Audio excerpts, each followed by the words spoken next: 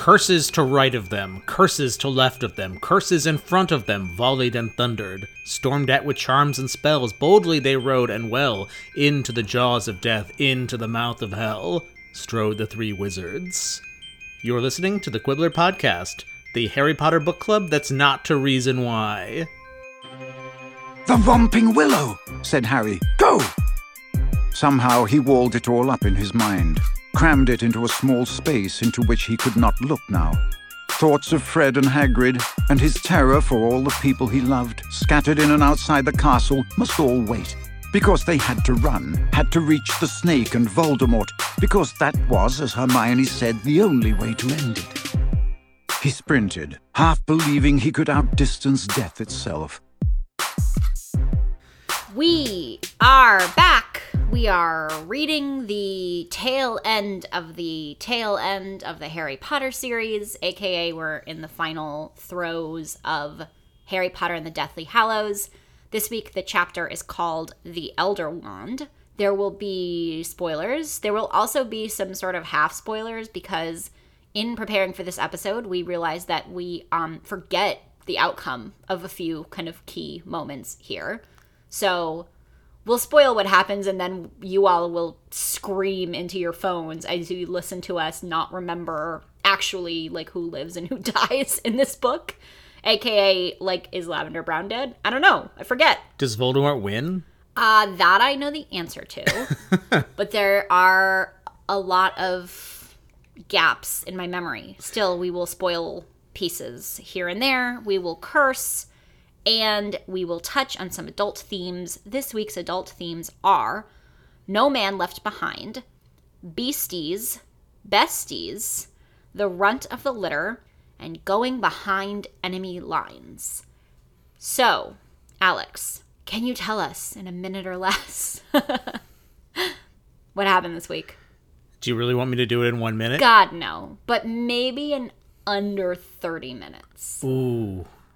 Does that feel like a worthwhile challenge? You know, let's see how it goes. So, in this week's chapter, the castle is blown apart, or part of the castle, not the whole castle. Just like we are not off to a good start. Just a wall of the castle. There's gonna be a lot of money for wizarding contractors after this whole thing blows over. But luckily, so. Speaking of infrastructure, if we get this out in a timely manner, that will work. Kingsley Shacklebolt's Build Back Better plan. Oh, God. We've been trying not to do timely jokes because, like, who needs a reminder being in the news cycle ever? But there you have it. So where we last left our heroes, Fred is on the ground. Percy's, like, clutching his body. But luckily, Fred gets up. He's like, I'm fine. It's just a flesh wound. I definitely didn't die in the last chapter. No, Fred is still dead. Percy's clutching his body and trying to protect him from, like, other bad things happening to it. He's still in denial. Harry, like, swings into leadership mode and, like, kind of gets Percy to come to. They drag Fred's body to not safety because he dead, but they stash him in, like, on, like, a plinth. On a plinth where no, like, creature can get to him. This is paragraph 2, Alex. Speaking of creatures, also, like, there's curses flying everywhere. Harry's like, get down, doing, like, squad leader shit. Speaking of creatures, all of a sudden spiders are pouring into the building, like giant, not just small spiders, car-sized spiders. Aragog spiders. Aragog's cousins. Spawn. No, they're his spawn. No, I know. I just thought cousins was a funnier word. There's probably cousins too. Yeah, so they see a spider. Everyone's like, oh shit, what the fuck? Harry screams, it brought friends. The spiders were, quote, liberated from the forbidden forest into which the Death Eaters must have penetrated. Is the Forbidden Forest fenced? So Death Eaters got to the Forbidden Forest. What was stopping the spiders from just, like, pouring out of the Forbidden Forest anyway? Probably there's, like, charms and stuff. Oh, protecting maybe. The castle. Okay, good point. I thought... Do you remember how this is a school of magic? Remember how there's magic here? How some of it is magic? Actually, there's a good moment where Hermione is like, are you a wizard or...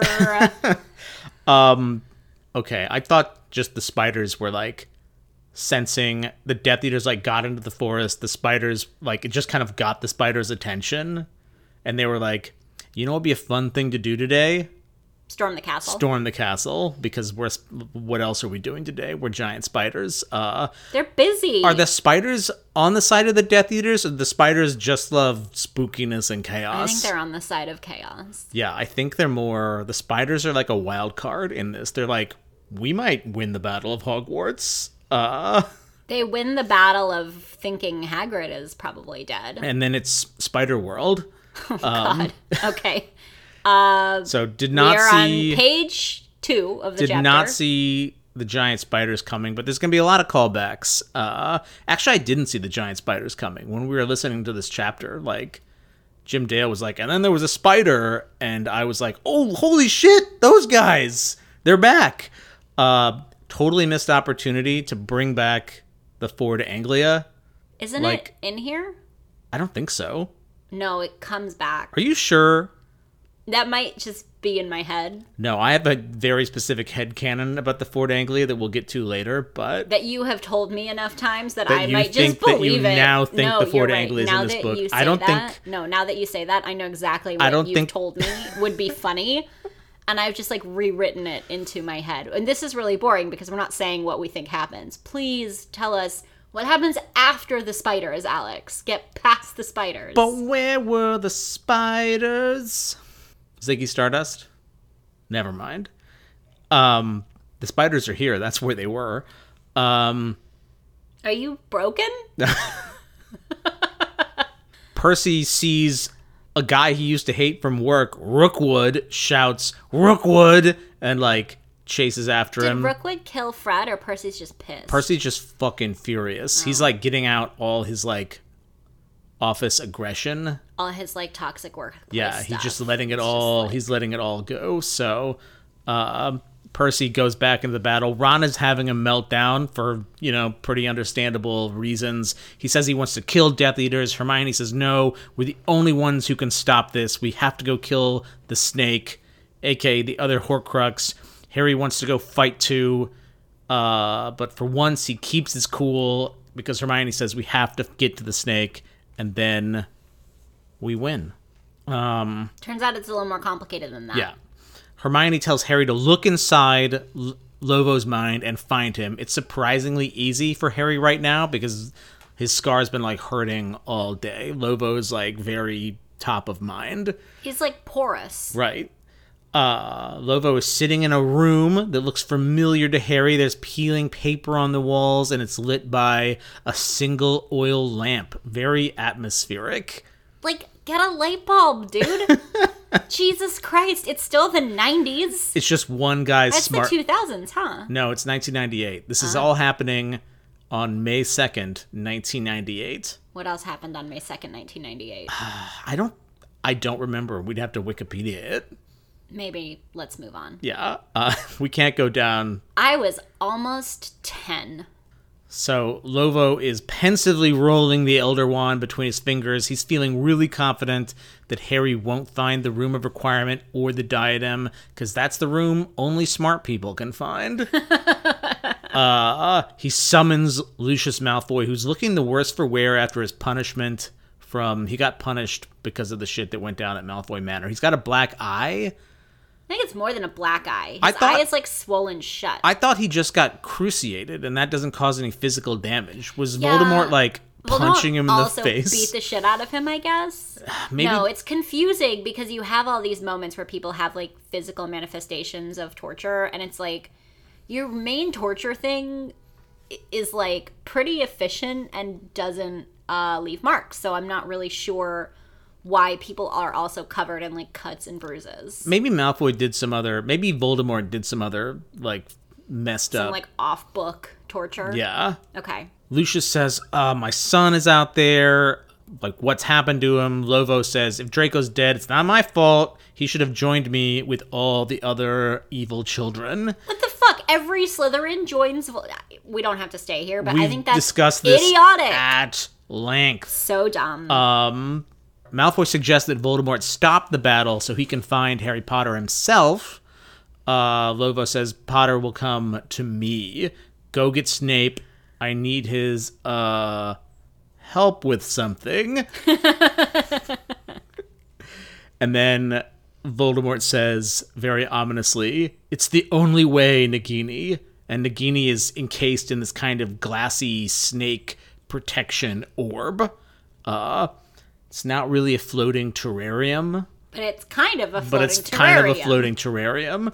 So Harry... It reminds me of what I'm picturing is those, like, those, like, glass bulb air plants that got, like, really trendy. Because, like, I guess millennials kill real plants. You know what I mean? No. They're like... No, there's, like, it's, like, almost like a light bulb. But, or, like, more like a Christmas ornament. They're, like, round glass orbs. Yeah. Mm-hmm. That there's, like, quote-unquote plants in. But they, like, don't really, like, need...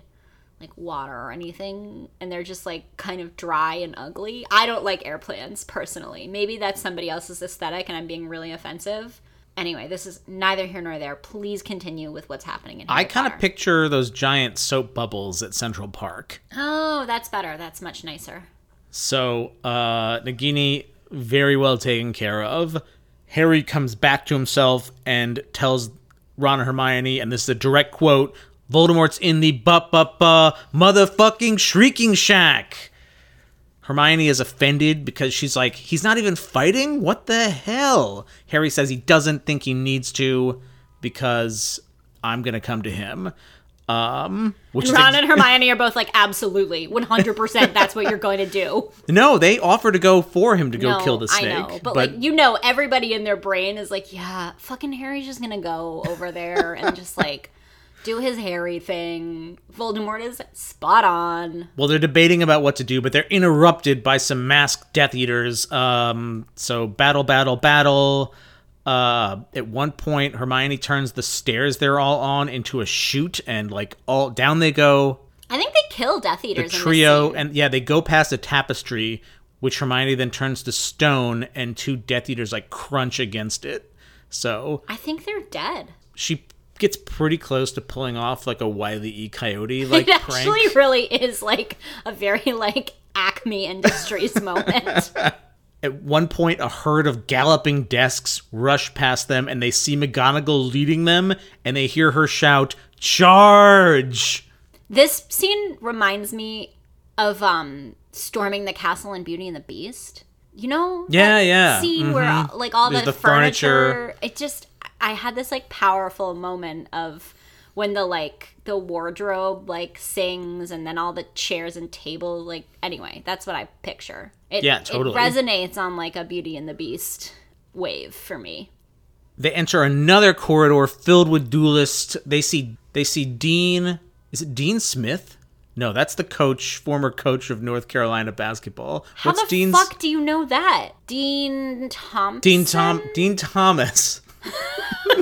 Seamus Finnegan and Dean Thomas, right? Dean Thomas, wow. We're the worst Harry Potter podcasters. I mean, we read one chapter every 6 months, basically. We're the worst Harry Potter podcasters in existence. They also see Seamus Finnegan, though. They also see Parvati, and she's dealing with another Death Eater guy, too. And Peeves the Poltergeist is flying overhead, dropping Snargaluff pods on all the Death Eaters, so... Awesome. That rules. Draco is also in the mix. Death Eater's about to curse him, and he says, "No, I'm Draco. I'm on your side." But the Death Eater, like, doesn't hear him. Harry stuns a Death Eater that's about to take out Draco, and an invisible Ron punches him as they're running past. Such a good hilarious scene. And says, "That's the second time we've saved your life, you two-faced bastard." There's like 3 curses and like not curses like Harry Potter curses, but there's like 3 curse words in this book, and every single time it's fucking hilarious when he's like, "You two-faced bastard." I'm like, ah ha ha ha ha. J.K. Rowling wrote a swear. Neville is also seen carrying venomous tentacula and like throwing them onto the Death Eaters. So that's also awesome. Hermione blasts what looks like a four-legged beast taking a bite out of the feebly stirring body of Lavender Brown. No, so it's sad. Fenrir Greyback. He gets up, he staggers to his feet, but he's taken out by a crystal ball thrown by Sybil Trelawney, who starts passing them out to throw at Death Eaters. Again, fucking awesome. Does this kill Greyback? I don't remember who dies here. Truly. Who lives, who dies, we only know who tells the story. I just wrote more spiders in the entrance hall in all caps. So that's a thing that happens. The Death Eaters and the Hogwarts students all scatter away from the spiders because I think the spiders are on their own side. The spiders are a third faction that have entered the battle in a last-minute bid for spider domination. They want to make it Spider-Wart's school of spiderness and spidercraft and spidery. There were so many better jokes there. There are, and yeah. The fact that that's where you went truly just pleases me. That was just the lowest common denominator possible. Hagrid rushes into McSpiderface of jokes. Hagrid rushes into the fray with his pink umbrella, shouting, "Don't hurt him! Don't hurt him!" So he's trying to the end to protect his spider friends. Beasties. Yeah, his beastie but boys. Unfortunately, his beastie boys. Unfortunately, it doesn't go great for him. Hagrid is swallowed up by the spider crowd. There's a giant appears and starts like wrecking shit. He's 20 feet high. Grop shows up and has like a King Kong battle with this other giant who's much bigger. Grop's like half-sized for a giant because he's a hybrid. No, he's a giant. He's just little. Grop is full giant. Oh, he's Hagrid's full giant. Oh, half-giant. you're right. He's a Grop is just a BB. Never mind. Wow. He's just a small boy. He's a small boy. Small but mighty. Wow. I should have known. That's an easy one. I should have known that. The trio runs out onto the grounds where they see a massive Dementors moving toward the castle. Harry's like, well, I guess this is it. We're fucked. The jig is up. I can't get happy right now because... Everyone I love is like seconds from dying. Yeah, how could I? But then Luna, Ernie, and Seamus appear. Luna says, think of a happy thought. We're all here. They all summon Patronuses and drive the Dementors away. There's more giants coming out of the forest. The forest is just... leaking all its all the stuff. monsters. The trio keep running. Harry takes a moment. No, he doesn't really take a moment. Harry's like running faster. Harry's running faster than he thinks he ever has in his life. It's like he's trying to outrun death itself, and he's fearing for everyone he knows who's in the battle. Eventually, they get to the Whomping Willow, which hides the secret entrance, you might recall, to the Shrieking Shack. Ron is like, if only we had Crookshanks. Hermione says, are you a wizard or what? Which is a throwback to when they were in the hands of the Devil Snare in Sorcerer's Stone, when Hermione's like, if only we had some fire to get rid of this. And Ron says, are you a witch or what? Except Ron can't fucking conjure fire, but he does use Wingardium Leviosa. Yeah, so Ron digs back into his memory and uses the first spell like basically anyone learns. Uses Wingardium Leviosa to float a twig to the knot on the willow that like turns its whomping feature off. So Ron did learn one fucking thing at Hogwarts, at least.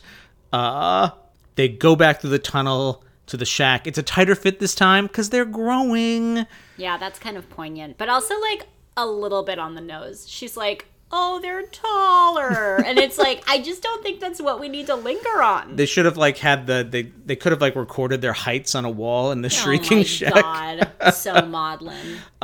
They get near to the secret entrance, which is like hidden by crates, I think. And they hear Voldemort talking to Snape. Is this the first time Hermione and Ron have like really been close to Voldemort? Is it usually just like Harry v. Yeah, Voldemort it's solo? almost always, yeah. Like, Voldemort is seen for like a split second in the Ministry of Magic at the end of book 5. Yeah. But like, I don't think they've ever been... in real proximity. Like, yeah, just it's feet also from the first Voldemort. time we've ever actually seen Snape and Voldemort converse directly. Well, no, they were at they were having their like board meeting at the beginning of this book. Oh yeah, but that's not just right, not like just the two. They're of having them. a one-on-one. They're in their check-in. Snape is like, on my agenda, please let me go get Harry Potter. And Voldemort's like, I have some feedback for you. The Elder Wand is fucking broken. So I can't believe I just made a one-on-one joke. Sorry. It's gonna end badly. Voldemort's not committing to coaching his employees. So they listen in. Snape says, "My lord, the resistance is crumbling." LoVo's a total dick to Snape here. He's like, "Yeah, without you, like, guess you're not needed as much as we thought." Just like unnecessarily dickish to Snape. That's his whole vibe. I know. He's the supervillain. Snape begs LoVo to let him go find Harry Potter so they can bring him so he's not accidentally killed. LoVo says, "Okay, but before we get into that, I have a problem, Severus. The wand isn't working for me." Snape's like, "Have you tried turning it off and turning it back on?" Oh my god. We're out here making like Office Space jokes. What is this podcast? Snape's like, "I don't understand. You've done extraordinary magic with that wand." Voldemort's like, "I'm extraordinary, This wand is a dud. but this wand fucking sucks." He's like, basically, he's like, it's not doing the super wand stuff that I want it to. He says, "I got a new wand because mine and Lucius's wand both backfired when I went after Harry Potter. This is not behaving like the Wand of Destiny or the Death Stick or whatever." Death Stick is a very stupid nickname. I hate Death Stick. So LoVo's having some performance issues Oh god. with his wand, which he just keeps fingering like gently. His voice is calm, but Harry's scar is like starting to hurt so bad he has to bite down on his hand to stop from screaming, and he draws blood. Eventually he's sucked into LoVo's mind, so it's like he's Voldemort looking at Snape. Snape is starting to look really freaked out. He asks again, like, "Can I just go get Harry?" Does Snape think he was gonna survive this? I don't know. It's an interesting question. Anyway, go on. We can revisit that. LoVo says, "You're an idiot. Only I understand Harry Potter. I know his weakness. I know he's going to come find me because he doesn't want to see his friends, like, struck down all around him because of him." Snape says he might be accidentally killed. LoVo says, "Don't worry, I gave pretty clear orders to just capture Harry Potter and bring him to me. I'm only concerned about what's going to happen after I see Harry Potter. I need my wand to work." And Snape is like, "Have you heard of this thing called hymns? It's like actually very discreet, and I think it might solve your problems." Anyway. It would also help his He also has eat balls. He's got hair loss Yeah. too, so So many services that hymns could provide to Lord Voldemort. LoVo says, "I've been thinking it over." Elder Wand dysfunction. LoVo says, "I've been thinking it over. I have a fan theory." He basically does. Yeah. LoVo has a Harry Potter fan theory right here. He says, "I don't think it works because I took the wand off Dumbledore, but you're the one who killed him. The Elder Wand can't serve me properly because I'm not its true master. So while you live, the Elder Wand can never truly be mine." Voldemort makes a flick of his wand, and the snake air cage starts moving towards Snape, and it envelops him. And Voldemort says, "Kill," in Parseltongue. Which Ron can now do also. Really well. Ron's like, "Hey, I understood that." Cha-ching! Streak continued. Oh my god. Ron and this fucking owl in a tracksuit. Nagini sinks her fangs into Snape's neck and turns him into a shack burger. Like What? Shake Shack. Oh my god. The shrieking Shake Shack. Okay. Uh, Thank you for that. LoVo says, "I regret it," but his eyes show no remorse. He's just like... LoVo's like, "Sorry!" Sorry, not sorry. No offense, but... Oh god. I have to kill you right now. And he leaves to take charge of the battle. So once LoVo's out of the room, Harry goes to Snape. He's not sure why. Snape grabs him and says, take it, and silvery blue stuff starts leaking out of his mouth and his ears and his eyes, and Harry knows what it is, but he doesn't know what to do with it. Hermione, thank goodness, has the presence of mind to summon a glass vial, and they bottle up all the, memory foam. Memory foam was very funny. Snape is looking like there's no blood left in him. His grip on Harry slackens, but he says, look at me. Harry's green eyes find Snape's black eyes, and after a second, something in the depths of them seems to vanish, and his hand thuds to the floor. And so ends the life of Severus Snape. And that's what happens in this week's chapters. Yowza. Chapter. One chapter, yowza. So the first thing I just wanted to say about this chapter is that I like how madcap it is. They shot through the concealing tapestry at the bottom and spun onto the floor, hitting the opposite wall. "Duro!"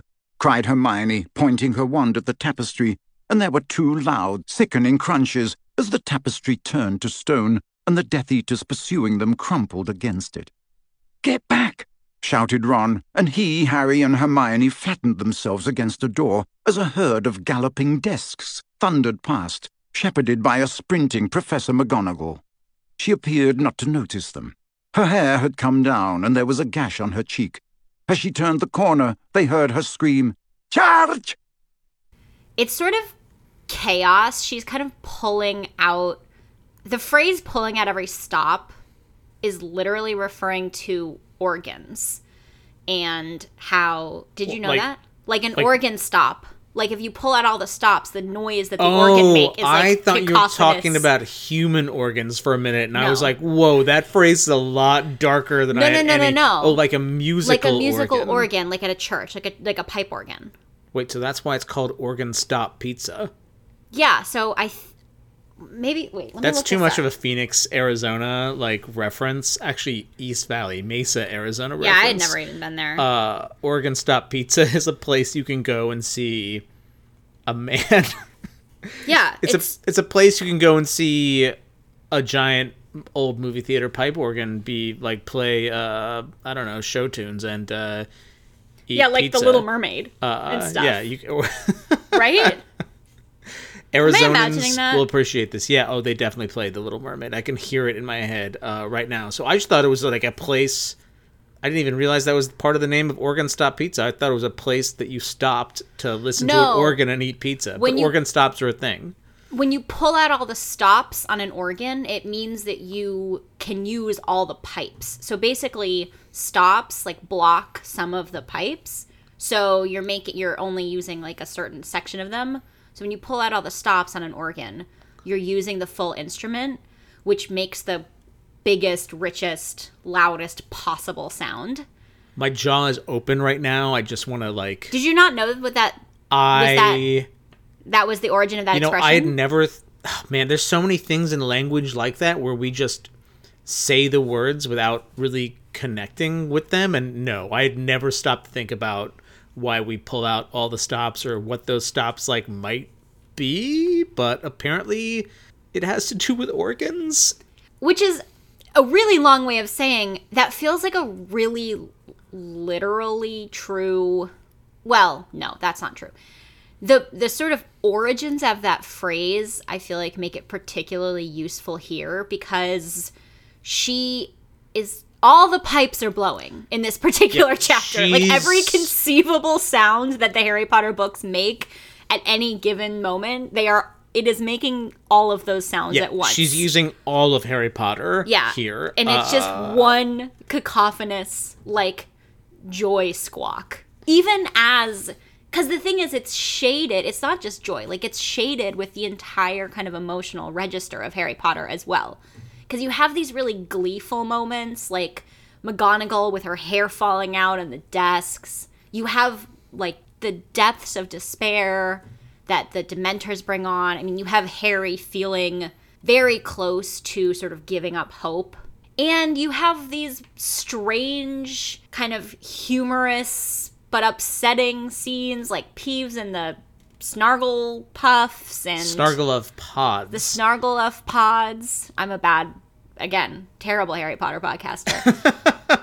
But what I love is that it makes one big, round, beautiful chord of a chapter. This chapter is overstuffed and off the rails and like completely unhinged and totally fucking masterful. And it's not even really jarring. Like, she's switching back and forth between these sort of like comic and sinister and tragic registers, like page by page. Also, this chapter isn't even very long. Right.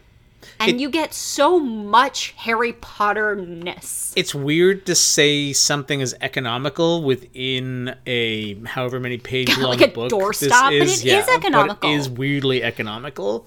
And it's so visual, and so reading this chapter, I was just like, this is when she really shines, is when has this whole kind of, I don't know, there's something, parts of it are almost cartoonish, but parts of it, you have to like close the book because you're crying a little bit. It's just, anyway, I'm like repeating myself, but chapters like this remind me that it's sort of not a fluke that we keep coming back to these books, even in the face of a really weird, upsetting new kind of like relationship with its author. They're so fun. This is such a fun chapter. Yeah, I have a lot of thoughts about that I think we'll probably cover up in the wrap up on this podcast if we ever reach that point. Who knows? At this base, but you know.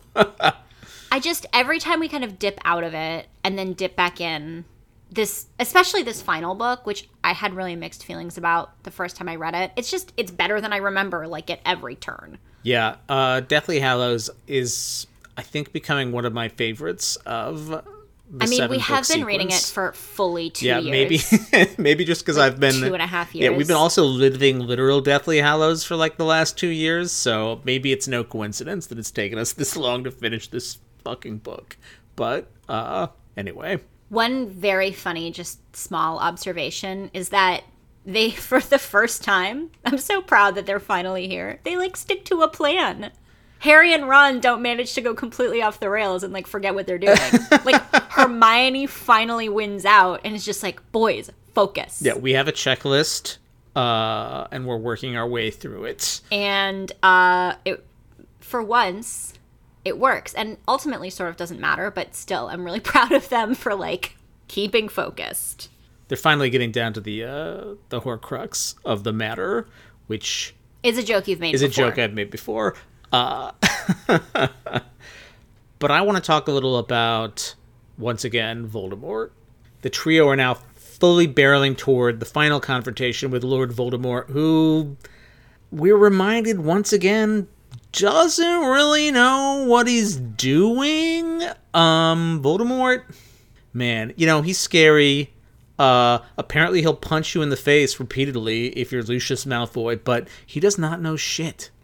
Yeah, it's not that he doesn't know what he's doing precisely. It's that he is so completely blinded by his own ego that he doesn't do pretty basic, like, checks. Like, he doesn't sort of metaphorically, like, or literally sweep the perimeter. Yeah. Like, he doesn't check if you can get into the Shrieking There's Shack. no Death Eater secret service that, like, the advanced team didn't, like, scope this place out to see that, oh yeah, actually maybe the Death Eaters are like, oh, there's a hole there, like, let's put some, like, crates in front of it. Literally, they did. Yeah. There's a hole. They don't check where the hole goes.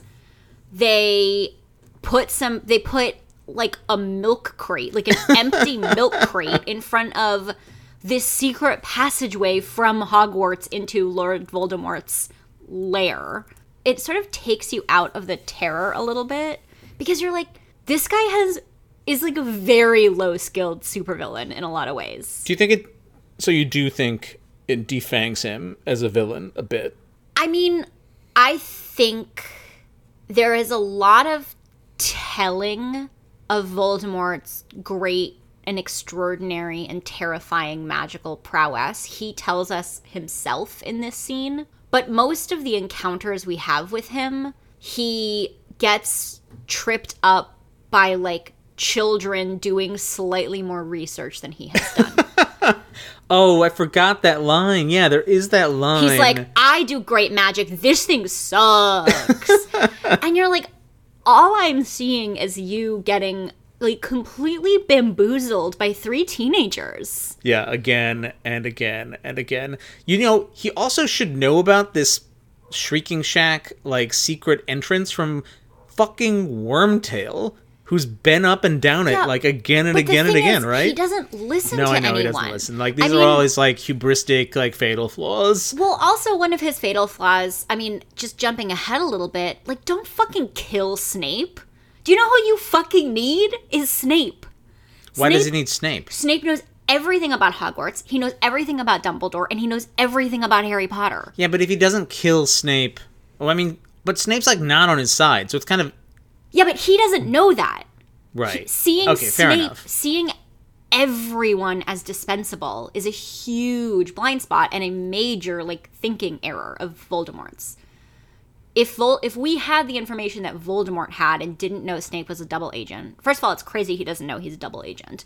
He's clearly very close with Dumbledore, but whatever. He's, like, willing to, suspend his disbelief because he thinks he's all-powerful. Snape is an extremely valuable ally and is more useful alive than dead. Just straight up. Yeah, but at this point... But LoVo thinks he needs to kill Snape for the wand, which he thinks is, like, the trump card for the whole game. But that gets But that gets to our other fucking complaint here, which is, like, that...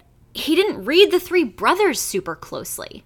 Even this, you know, what ends up being like this weird technicality that everything hinges on, Voldemort's even wrong about that. You don't have to kill the owner of the Elder Wand. I mean, I guess the key is in the text. In the text, though, it's all murders. Yeah, but right? It doesn't say but that it doesn't say explicitly. Also, it doesn't say explicitly that it is all murders. It's whoever wins the wand possesses the wand. Right, but and LoVo Voldemort just thinks sees killing as winning. Yes, he only sees death as the ultimate and only defeat that matters. He doesn't think that there's like other ways to triumph over Which frankly people. Gets him in trouble over and over and over and over again because these fucking children don't kill but they keep winning. Right. Like and he keeps counting on the fact that, you know, Harry Potter and his ilk don't want to commit murder as, like, a weakness, but it's always a strength. And he thinks that Dumbledore has been safely dispensed with, and Dumbledore is kind of acting from beyond the grave. That's like, the his other plans thing. Are still, like... Yeah. Dumbledore's, like, led this life that kind of lives past his the dumbest corporal presence on Earth. The dumbest thing that Voldemort thinks is that Dumbledore didn't intend to get himself killed. Like, he believes that he defeated Dumbledore, and it's patently obvious that Dumbledore let that happen, if you stop and think for a second. Right. So, I mean, Voldemort is completely blind, or is completely blinkered to the fact that he might be being, like, fucking played, which he is. You know the other thing about, speaking of not really reading 3 Brothers very closely, it's weird that nobody gives a flying fuck about the other Hallow. Oh, the cloak? Like, which Harry is actively wearing in this scene. Isn't it weird that Voldemort never looks for the Hallow that actually defeats death at the end of that story? Right. The other 2 brothers die. Yeah, you're right. The cloak works. But the 3rd brother dies as well. Yeah, but he dies when he wants to, which I guess Voldemort doesn't see as winning. But that's like, if you read the sort of parable, I guess it's not a parable. If you read the tale of the 3 brothers, the brother who waits it out under the cloak is the brother who lives the longest and most fulfilling life. Because, I mean, to me, the 3rd brother recognizes that death cannot be defeated. No. He can only be negotiated with and ultimately embraced. Yeah, but it's weird that Voldemort just completely ignores that aspect of the story. But it's weird because, like, the Elder Wand doesn't work in the story. The brother with the Elder Wand dies. Yeah, that's true. So, I mean, maybe we have to just understand, or I guess Voldemort isn't working from the story of the Three Hallows. He only knows about the Elder Wand. So in reality, but this is in like a famous collection of like children's stories. Yeah, Babbity Rabbity. Yeah. Wait, does Voldemort just know about the Death Stick and nothing else? Or has he read this story? I think maybe he doesn't actually, because the other two Hallows both are like about to come into play. And it's like, it didn't occur to him to like seek either other Hallow. I think he knows the story and he's just obsessed, completely focused on the Death Stick and thinking like, oh, well, yeah, all these other chumps died. I'll do it like better this time. Yeah, but it's just the entire time it's hilarious and sort of surreal to me that the third and ultimately most valuable Hallow is in almost every scene of like these books. After this conversation, I'm liking Voldemort's flaws better as a villain now. I'm being reminded of like the kind of the interest in this character, like the interest that's there in this character. But back to Voldemort's incompetence for just one more minute. Tell me. So he tells Snape and Lucius, like, don't worry, I'm going to get... Harry's going to come to me. It'll be fine. I've given all my Death Eaters, like, really clear instructions. All my incredibly omnicompetent Death Eaters. They're highly skilled organization of really, really, really good men and women who... Also, like, motherfucker, there's, like, giant spiders. There's giants who are just, like, throwing, like... rocks around, like there's huge parts of the castles are falling in. Like Harry Potter is in just as much danger of getting like squished at any moment as getting like stunned and captured by a Death Eater. This is a terrible, terrible plan. But also, like, frankly, Voldemort would be better off if he just dropped this maniacal grudge against Harry and like let him get stepped on by a giant, because like he doesn't need to go. He'll kill Harry to like have it all work out. Like, right? I don't think so. He's just like, he just like wants to, he's really into like the poetics of like bookending his career with this. I can't tell if he thinks that the prophecy means that he needs to personally kill Harry or just that Harry needs to die. He clearly thinks he has to personally kill Harry Potter. Yeah. Although here, the one piece of credit I'll give him is that he is right about what I think is one of Harry's greatest strengths, and he sees as his weakness. He's completely right that Harry will come to him. Yeah.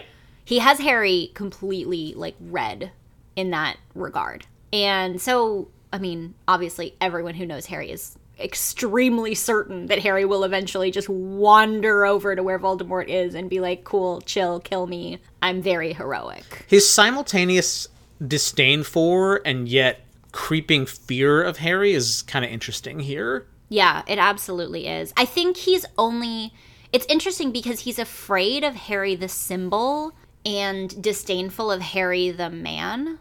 And I think it sort of should be the other way around, because the prophecy ultimately is like virtually meaningless. But because of how Harry has grown up and what Harry has experienced at Voldemort's hands, Harry, the actual person, is the greatest danger Voldemort will face. Right. So it's weird because he's like, Harry Potter, like the archetype in the prophecy is of great danger to me, but this kid is nothing. And in reality, the danger is that Harry learns how to be like a remarkable human from the hardships that Voldemort puts him through. And like, then there's a fucking technicality and none of this ultimately matters because the Ford Anglia drives up in the headcanon that I have replaced as reality. Voldemort gets hit by a car at the end of this story. Yeah, everybody get ready. Spoiler alert. I want to talk about the Malfoys a little bit. Yeah, let's do it. We don't have that many opportunities left to talk about the Malfoys, so let's get into it. "My lord," said a voice, desperate and cracked. He turned. There was Lucius Malfoy, sitting in the darkest corner, ragged, and still bearing the marks of the punishment he had received after the boy's last escape. One of his eyes remained closed and puffy. "My lord, please, my son." "If your son is dead, Lucius, it is not my fault. He did not come and join me like the rest of the Slytherins. Perhaps he has decided to befriend Harry Potter." "No, never," whispered Malfoy. "You must hope not." "Aunt," "Aren't you afraid, my lord, that Potter might die at another hand but yours?" asked Malfoy, his voice shaking. "Wouldn't it be, forgive me, more prudent to call off this battle, enter the castle and seek him yourself?" So I think a combination of age and multiple years of grinding sadness have made me change how I feel about Draco Malfoy immensely, which is that he, I don't know, he's a kid who loves his parents. And his parents love him. And his parents love him. What's the most surprising to witness here with Lucius and elsewhere is I think these are all, amoral and I think incorrect and pretty unpleasant people. But this is one of the examples of a loving family that we get in the Harry Potter stories. They are shitty to everyone else, but Lucius and Narcissa love their kid. And it's sort of this dark mirror of Harry's life because Harry grows up to be a much better person than Draco. But the thing that Harry wants the most in the entire universe, like Draco has and relies on every single day, which is just like living parents who really, really, really love him. Right. But the fact that Draco's parents love him and that Draco loves his parents, like, it doesn't make them good people necessarily.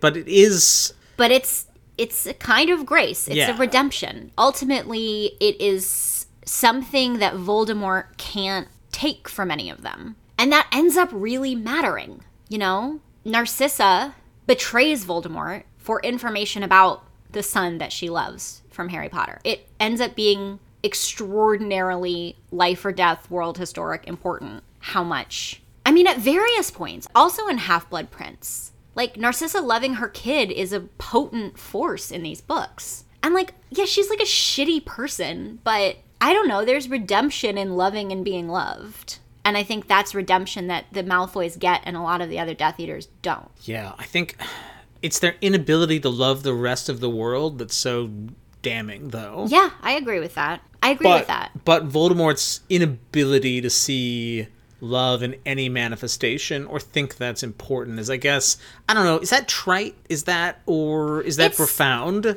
I think it's sort of both. I mean, the thing is, Voldemort doesn't love anyone. Except himself. Which, that's not love. That self-regard isn't self-love. Self-love isn't that brittle and shattered and broken and warping. Right, because I would argue even Voldemort's self-love is, very contingent on his ability to do, Yeah, he doesn't love himself, regardless of his abilities. He doesn't love the fact that he can die. I mean, the fact that he doesn't love the fact that he can die means he doesn't actually love himself. Because if you love yourself, you accept the fact that you are a mortal human being. So, yeah, I guess Voldemort doesn't even really have self-love in an important way, in very important ways. He has a very toxic kind of self-regard. I don't think that the Malfoys loving each other makes them good. I don't necessarily know that it even sort of redeems any of their actions, but I guess it's just another example of Voldemort discounting or ignoring the very real power of, I've rolled my eyes at Dumbledore's, the power of love, but, the power and importance of human connections is the thing that Voldemort consistently cannot understand and therefore always fucks him over. Yeah. And it makes the Malfoys interesting because Rowling, grants them this humanity that we can all, really recognize, whether we think they're, good people or not. And a lot of the bad guys in this book, they're so caricatured. Don't really get that. So no. The fact that the Malfoys are imbued with that makes them more interesting. Why do you think Harry keeps saving Draco? He does it again. I forgot that he does it again in these chapters. I just think Harry doesn't think children should die at the hands of grown-ups, kind of regardless of whether they're dicks or not. Which I think is a pretty decent thing to believe. I don't know. Harry is clearly connected to Draco in some way. Do you think he pities him? I don't know if... It's interesting. I'm trying to imagine whether Harry himself could articulate why he doesn't want to watch Draco Malfoy die. I don't actually think Harry thinks about Draco that much, and I think Draco's thinking about Harry all the time. Constantly. I mean, Harry thinks about Draco, like, when Draco does some shitbird thing that forces Harry to think about Draco, but... No, but Draco's obsessed with Harry. I mean, is it too... Maybe it's too pat to be like, I also think Harry has seen the Malfoys together in action enough to know that Draco is somebody who has people who love him. And, like, Harry has... experienced enough loss that he's like, that's a fucked up thing to do to people. This is a family. I don't know if any of that is conscious, but Harry very clearly, like, if he can help it, doesn't want Draco to die. Yeah. He makes that clear over and over and over. And I feel like there is some connection to the fact that he knows more about Draco than who Draco is at school. Like, he knows that Draco has a family. And, parents who have gone to great lengths to not let Draco die. I might be reading too much into that. Do you think J.K. Rowling thinks that, the author? Yes, because J.K. Rowling is obsessed with the relationship between children and parents. Right.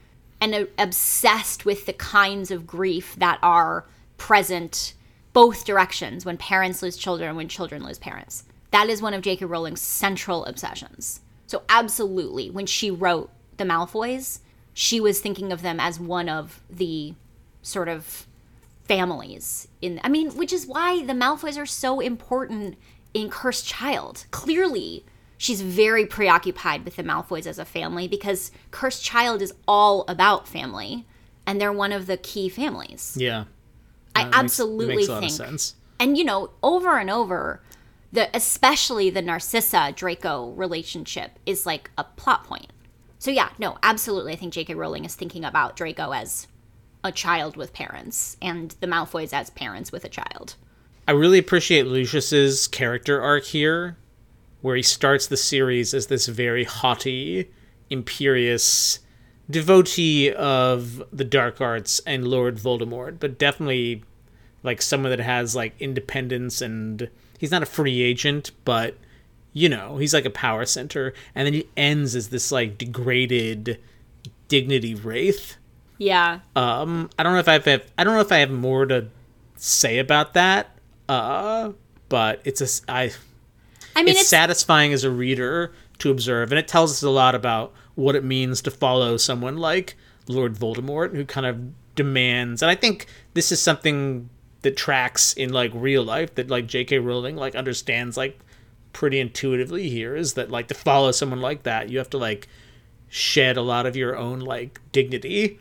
And the thing that Lucius like ultimately won't like shed is his own like family. I think a lot of people, I think it's an open question like whether he does that or not. Like I think it's interesting that he chooses Draco over Lord Voldemort. And you sort of don't know he's gonna until he does. Like the other thing I think this says, and I think that J.K. Rowling knows or believes about the world, is that people who pursue power as its own end, are ultimately, even if they don't start, I think Lucius starts out a bad egg, but even if you don't start out the baddest of eggs, if you believe that power is the most important thing that you can amass, you're gonna get yourself in situations where you're making really, really, really morally compromised decisions.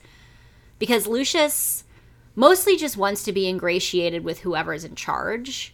And in the early books, it's just whoever the fucking like Tory-ass Minister of Magic is.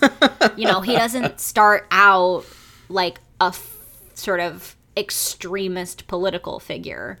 He just wants to be rich and powerful, and, wanting to be rich and powerful at the expense of believing in anything real, I think like gets you in these scrapes. I will say the fate of the Malfoys, though, I was thinking earlier in the episode, we were like, why did all the Slytherins, like, go over to Voldemort? That seems, like, unrealistic. I was thinking, though, that the fate of the Malfoys kind of illustrate why they do that. Because, like, the Malfoys kind of... It makes sense to, like, Voldemort's probably going to win, throw in your lot with Voldemort. The other side's not going to really significantly punish you when they win. Like, the Malfoy... True. Like, even in the last war, like... Malfoy clearly had been a Death Eater. And was, like, allowed to and just, re-enter like, society.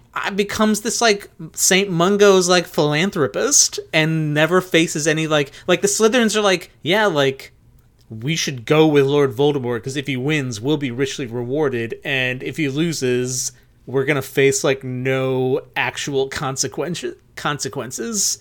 That's true. That's a very It's a very good Slytherin. point. It's a very Slytherin-like calculation. I do think one or two Slytherins would, like, throw the dice and be like, I'll be a fucking hero if, like, the other side, if the Harry Potter side wins, I'll be the Slytherin that, like, crossed over. Yeah. And I'll be like, I'll get, like, I don't know, a fucking cabinet posting or something like that. But, whatever it is these people want, Yeah. whatever counts for power in this.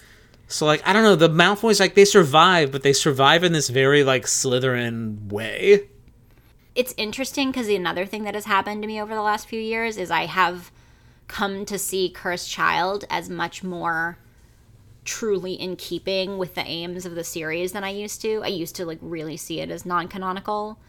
And the more I engage with especially the latter books, the more I'm like, I think actually Cursed Child works pretty well. I think it's, there's some continuity stuff. There's some, like, annoying that, like, devices. doesn't really work in it, but I think it's thematically Thematically, quite rich. It's a rich text. Well, and it also thematically, I think, like, it latches right in to the end of the series. Actually, which brings me to a question that we're eventually going to have to talk about, which is, like, is the epilogue fucking parody?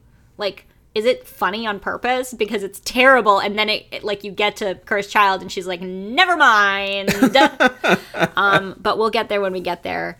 So, we have Snape begging Voldemort over and over, like, let me go find the boy, let me go see Harry. I know I can find him and bring him to you. And I'm just trying to understand, like, what is Snape's goal here? Because on one level, clearly he's just trying to get out of this fucking room, which is, like, smart. But does he want to talk to Harry? And what does Snape think is going to happen when he's like, no, Harry, it's chill? Like, Yeah, in a weird way, we're spared this incredibly, like, awkward conversation. very, like, cringe. Like, Harry like, would kill Snape. Yeah. I don't even know how he would get Harry into a room to, like, have, like, a calm conversation with him, because how does he open that? He's like, okay, so Harry, your mom, hot as hell. Honestly, having Harry watch the memories is the only device to convey this information from Snape to Harry. I think Snape, the thing you learn... Because even Dumbledore could have been lying. The thing you learn is you just go up the chains in life and, like, get into, like, more and more, like, rooms where decisions are made. The more you realize that everybody is just fucking winging it at all times. And I think Snape is just trying to get out of this room so that he can, like, then, like, tackle the next, like, problem. So he's, like, gonna deal with, like, fucking Harry. He'll full body bind him or whatever so that he can, like, tell him about, like, what a fox his mom was. Etc., etc. Yeah. This is so dumb. I can't believe I had never, maybe not never, I either forgot or did not notice that last scene with the eyes. It's so... I know. It's so obvious, and it's almost... I mean, maybe we're being unfair to the character of Snape to, like, boil it down to this weird, like, sexual obsession with Lily, well, I don't even which think we will unpack next week. I wasn't actually whenever the next episode week, comes my out. God, yeah. is that... Next week is the new 1-minute summary. Yeah, exactly. Yeah. But eventually, this will unpack it. No, I wasn't even thinking about it sexually. I was just this moment where it's clear that he wants to basically imagine he's gazing into Lily's eyes as he dies. I guess it didn't register the last time I read this. And it's like sad and gross and kind of pathetic and kind of beautiful, and they have to make the subtextual part text in the movie, because in the movie Alan Rickman's like, you have your mother's eyes. I know, it's true. And I had forgotten about that because I think I've actually only seen this movie, each of the 7th movies, once. So I'd forgotten about that completely. But anyway, I read it and I was like, oh. And then I felt like an idiot. Do you think Snape's death here is anticlimactic? I kind of felt that the first time I read the book. I'm curious what you think. He's so important, but he just gets, like, bitten by a snake. Yeah, but that's actually a more dramatic and violent death than Avada Kedavra. Yeah. All right, fair enough. I mean, anticlimactic in that it's really sudden. He does get sort of dispatched. I mean, what I actually kind of like that he doesn't get to, like, monologue to Harry. I think that would be more phony. I think it's sort of useful that Harry only learns the truth about Snape after Snape's death. I can't see a universe in which Snape survives to tell his own story in a way that is both satisfying and, like, sense-making. Yeah. So, no, I actually think this is a really logical death for him. I also think, I mean, it's not anticlimactic because, I mean, Voldemort himself kills Snape. Like, Snape dies among the more noble deaths of a Death Eater. By the big bad. Yeah, the big bad kills him with his sort of most prized weapon in some ways. Like, Nagini is a more, I don't know, maybe not dignified, but it's certainly less abrupt and anticlimactic than just Avada Kedavraing him. Yeah. I like the distrust you see that Voldemort kind of has for Snape. And I'm surprised in a way that there's not more of that. Because, like, this, just as Dumbledore shouldn't trust Snape, like, Voldemort shouldn't super trust Snape either. Like, the guy is shown himself to be, like, manifestly, like, too clever by half and kind of untrustworthy, right? Yeah, but do you think Voldemort mistrusts Snape here? Or he just really thinks he has to do this one trick will get the Elder Wand? I don't think this one weird trick will get the Elder Wand to work for you, you know? Yeah. No, I don't see this as Voldemort killing Snape because he thinks Snape is duplicitous. I think he literally just believes he thinks Snape knows that he'll die if he, like, because he does think Snape knows that he has to kill him because he's like, you're a clever man. Yeah, but you figured this out. I actually can't tell if he thinks Snape was hiding that from him all. Maybe he thinks that.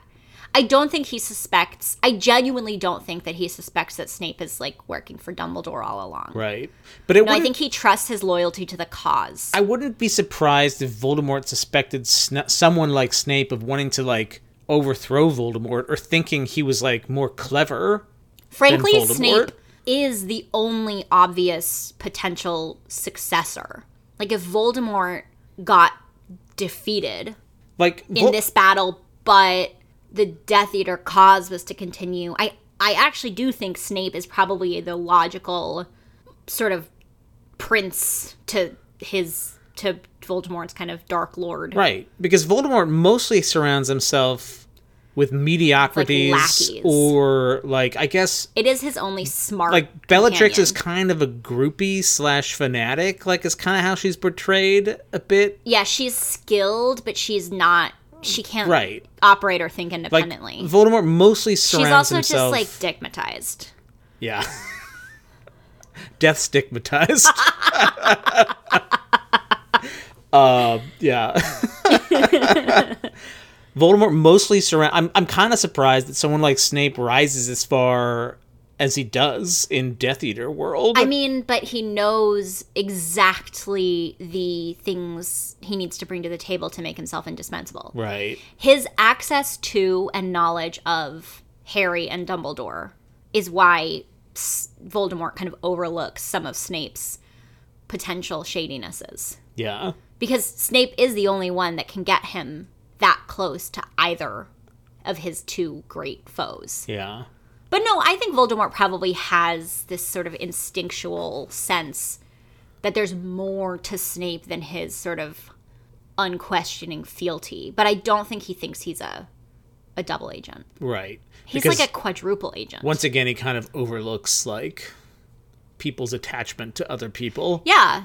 Well, I don't even think Voldemort knows about the Lily Potter stuff. No, I don't think so at all. Just because he wouldn't think it's important. It wouldn't occur to him that Snape had ever loved anyone. Also, he probably thinks Snape is, like, ugly and, like, could never get a girlfriend, essentially. Woof. I mean, but J.K. Rowling does posit sort of, like, conventionally unattractive people as really, really safe in the love game, which is gross. Snape's attractive to somebody. I believe that. I know, but I don't Snape's match is out there. Yeah, but like J.K. Rowling doesn't believe that, which is what's important. Okay, also, so within the rules of the universe. But also you are thinking of Alan Rickman, my friend, who is, I mean, it's complicated to have kind of text Snape be this sort of fundamentally like unlovable / like unfuckable guy, and then have like this like dark prince sex symbol like play him. Like, it was great casting, except that you're like, obviously everyone wants to have like weird dark art sex with Alan Rickman. Everyone. I don't know. Maybe go down to the dungeon. Yeah. But yeah, like there's a reason there is so much Snape fan fiction, and maybe it's partly from the text, but I think a lot of it is Alan Rickman. I really do. Man. That fucking voice, like it's just it's something special. Let's talk about Hagrid, who is the polar opposite of our friend Snape. So we've got Hagrid, getting carried off by spiders. Carried off, yeah, into the Spiderverse. Oh God, again. Yeah. How do we get out? Yelled Ron over all the screaming, but before either Harry or Hermione could answer, they were bowled aside. Hagrid had come thundering down the stairs, brandishing his flowery pink umbrella. "Don't hurt him! Don't hurt him!" he yelled. "Hagrid, no!" Harry forgot everything else. He sprinted out from under the cloak, running bent double to avoid the curses illuminating the whole hall. "Hagrid! Come back!" But he was not even halfway to Hagrid when he saw it happen. Hagrid vanished amongst the spiders, and with a great scurrying, a foul, swarming movement, they retreated under the onslaught of spells, Hagrid buried in their midst. And this goes back to what we were saying earlier about revisiting just all, like, lots of the various themes and tropes from the book. And this one, we've, like, Hagrid's kind of final big moment is trying to intervene on behalf of the spiders, saying, don't hurt them, you know, they don't know, like, they're just being spiders out here. Yeah, they're just spiders being spiders. Which, first of all, I think these are malevolent spiders. And he gets carried away. It's not actually, where before a lot of it's been played for laughs in the past, Hagrid's kind of over-solicitousness of deadly beasts has been played for laughs. It's, like, not as funny here because he's, Hagrid like, maybe dead. Might be dead. First of all, this is one of those places where, like, I don't fucking remember what happens. Like, what do these spiders do to him? Do these spiders rescue him? Is that what's actually happening here? They make him... I do not fucking remember what happens with these spiders. They make him 8 cups of tea, 1 in each fucking leg or whatever. I think, each yeah. Of them has a little mug. Well, they have to walk on something. 6 cups of tea, and then they walk cups, on 2 yeah. legs. I do not know. I'm not reading ahead. I know you Hagrid know what? comes, I'm not going to remind myself. I know Hagrid comes back. Yeah, he's not dead. Because he's got one more iconic scene left in him. He does. I'm gonna weep. Okay, anyway. This moment just reminded me of all the times Hagrid's care for unlovable creatures has been, like, kind of played as something like serious and why we love Hagrid, but also as a joke. And I was thinking that a lot of the deep sources of morality in these books are kind of played for laughs. Like Hagrid, I think, is one of the most moral characters in the book because he looks at a creature, he looks at a spider, he looks at a blast-ended scroot, and he's like, I see its essential spiderness, its essential, like, blast-ended scrootness, and I don't judge that. I just, like, Hagrid doesn't judge that. Hagrid just accepts that. Like, Hagrid, I think, is one of the most loving characters, and he has, like, that real moral core that really anchors these books, but sometimes it's like, I don't know, it's treated as this, like, joke, but here Hagrid... Or as, like, eccentricity. Right, but here Hagrid is very willing...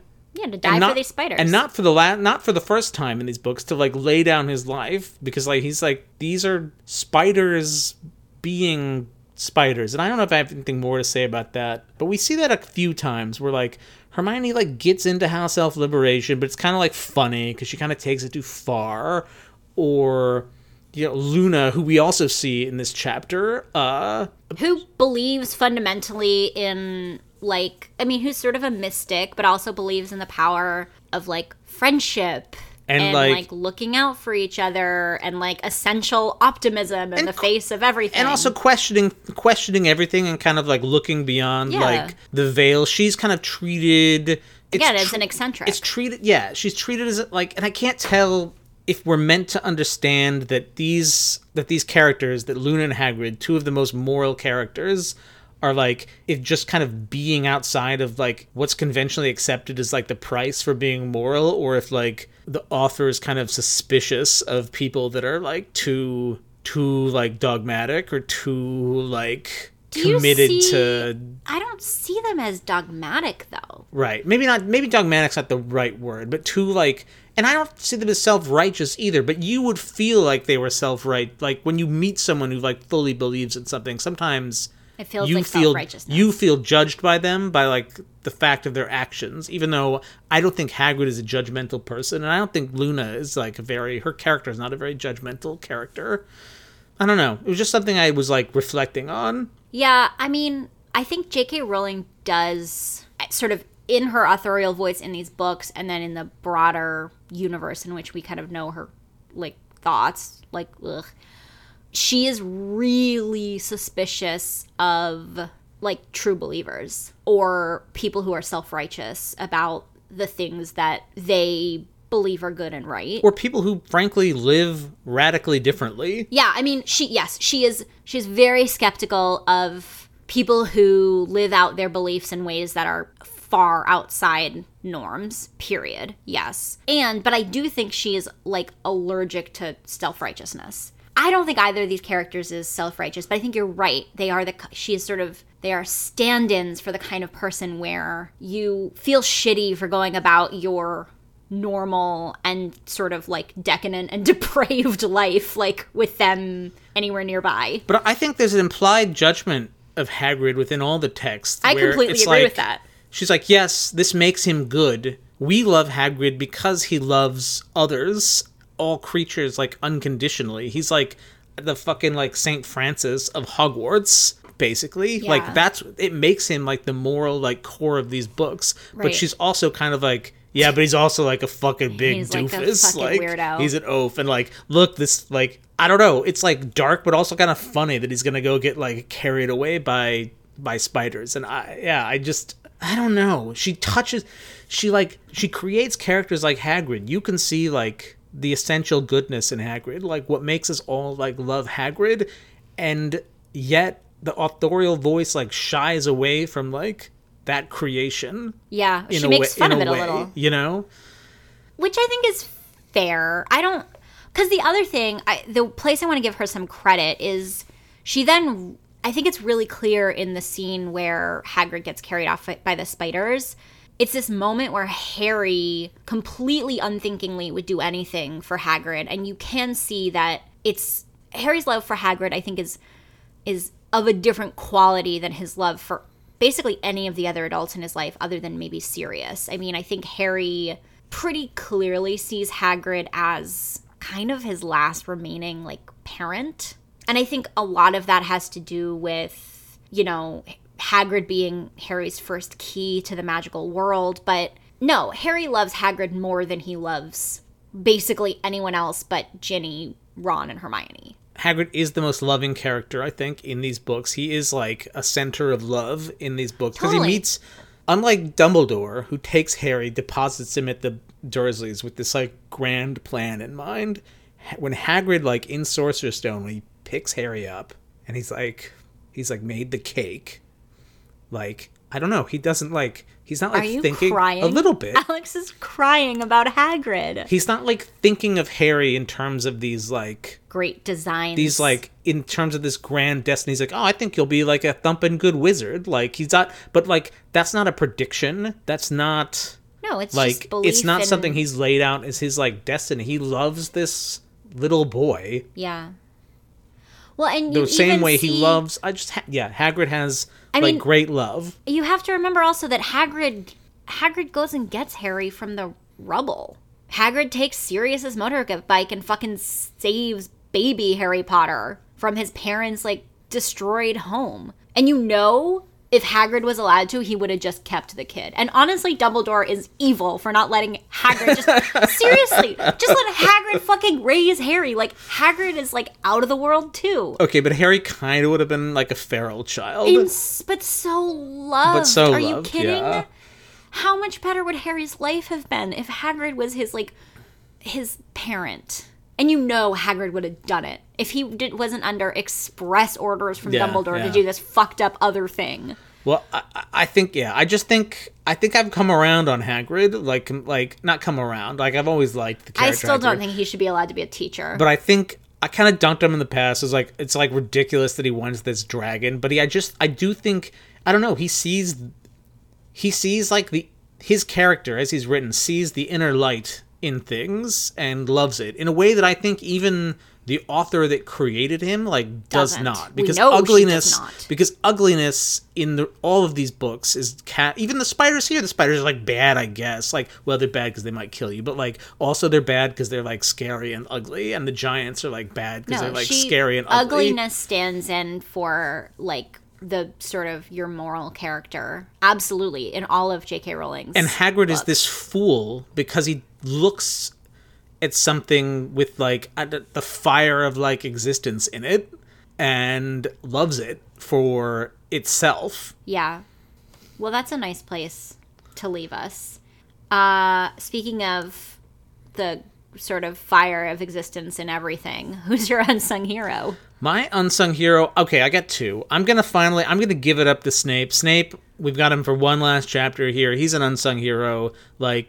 When Harry says, one of them was the bravest man I ever knew. Snape's fucking brave in this chapter. He knows fully that he's about to get snake bit. And he doesn't give away Harry, he doesn't give away the game. He keeps his composure. He's brave as hell. It's the end of an amazing long con, and maybe he's not unsung. He's just a straight up hero here, regardless of everything we're gonna unpack soon. My other is Lavender Brown, who dies horribly, but she was fighting the good fight, and I don't know, she's been maligned, she's been made fun of, Ron dumps her, people make fun of her because her baby rabbit dies, which is actually sad, and then she gets killed by a werewolf. Yeah, she gets all in the name of fighting for the right, for Harry Potter, for I don't know, Hogwarts and country, or whatever. So R.I.P. She was bad, Lavender Brown, baddest witch in the whole damn town. My unsung hero is Peeves, who is sadly lacking in the movies. And the scene with Peeves and the veggies, it's just what Peeves was put on this earth, or on this whatever sort of mid-plane between earth and the heavens that he exists upon. It's why Peeves is here. Essentially benign mischief that fucks Death Eater's shit up, but is still mostly for comic relief. Here's what I think. I was wondering, why is Peeves taking the side of Harry Potter and company? Because, he's a pretty, he loves Hogwarts. Peeves hates authority. Yeah. And Voldemort's an authoritarian. He's fuck this. No, I think Peeves is fighting for Hogwarts. I think Peeves loves his home. Truly. I think Peeves is just of and for and believes in the hallowed halls of Hogwarts. I just think he's the fucking, they've breached his castle. I see Peeves as more of an anarchist. No, but he's so essentially of Hogwarts. I mean, Hogwarts still is around. No, it's not. They're literally destroying it. Are you kidding me? No, but in Cursed Child. No, but what Peeves is watching happen is people tear down the walls that he has sort of ruled in his own poltergeist way for no. I think he's a Hogwarts. We're gonna have to agree to disagree on this. Okay, I think it's both. Because also Peeves isn't bad. He's just zany. He's anti-authority. I think that's true. But no, whatever. I think he's a Hogwarts like, I mean, he's like of Hogwarts. He's a Hogwarts homer. Yeah, just completely. So are the ghosts. Even the fucking Bloody Baron. Like, all the ghosts are fighting for Hogwarts too, because they're just like, you know, it's a place their souls are safe. That's nice. That is nice. Who's the sponsor this week? Did we write one down? No, you're just supposed to come up with them. Oh my God. This week's episode is brought to you by Snargaluff Pods. What are those? There's probably a Wizarding World.gov entry on this. Lord Voldemort. Even the vegetables don't like him. Oh, the Muppets. The audiobook clips that you heard are courtesy of Penguin Random House Audio. They are from Jim Dale's performance of Harry Potter and the Deathly Hallows. It is very good. He is very good. Listen to it if you need something to do, which heaven knows we all do. You know, rate and review. It's very nice when y'all do that. Mostly subscribe, because the infrequency and sort of just like disjointed release schedule means that the only way you'll know if there's a new episode is if you're subscribed wherever you get podcasts. Or if you hear a small voice on the wind that tells you that the Quibbler's been released. Yeah, that's the other option. You can also follow us on social media at Quibbler Podcast on Twitter and Instagram, also Facebook. I don't know if Alex checks the Facebook, but we are on Twitter and Instagram at very least, and you can DM us or, you know, see what we've said in the past when we were, like, doing anything. Sorry, we're still making this thing. Speaking of which, the next time an episode comes out, it will be about the chapter called The Prince's Tale. And we are doing our best and hope you enjoyed this. We'll talk to you soon. Thanks, amigos.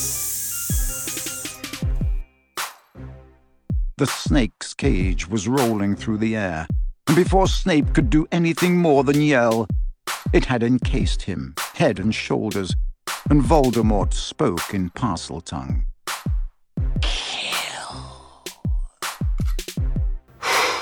Boy, that escalated quickly. I mean, that really got out of hand fast.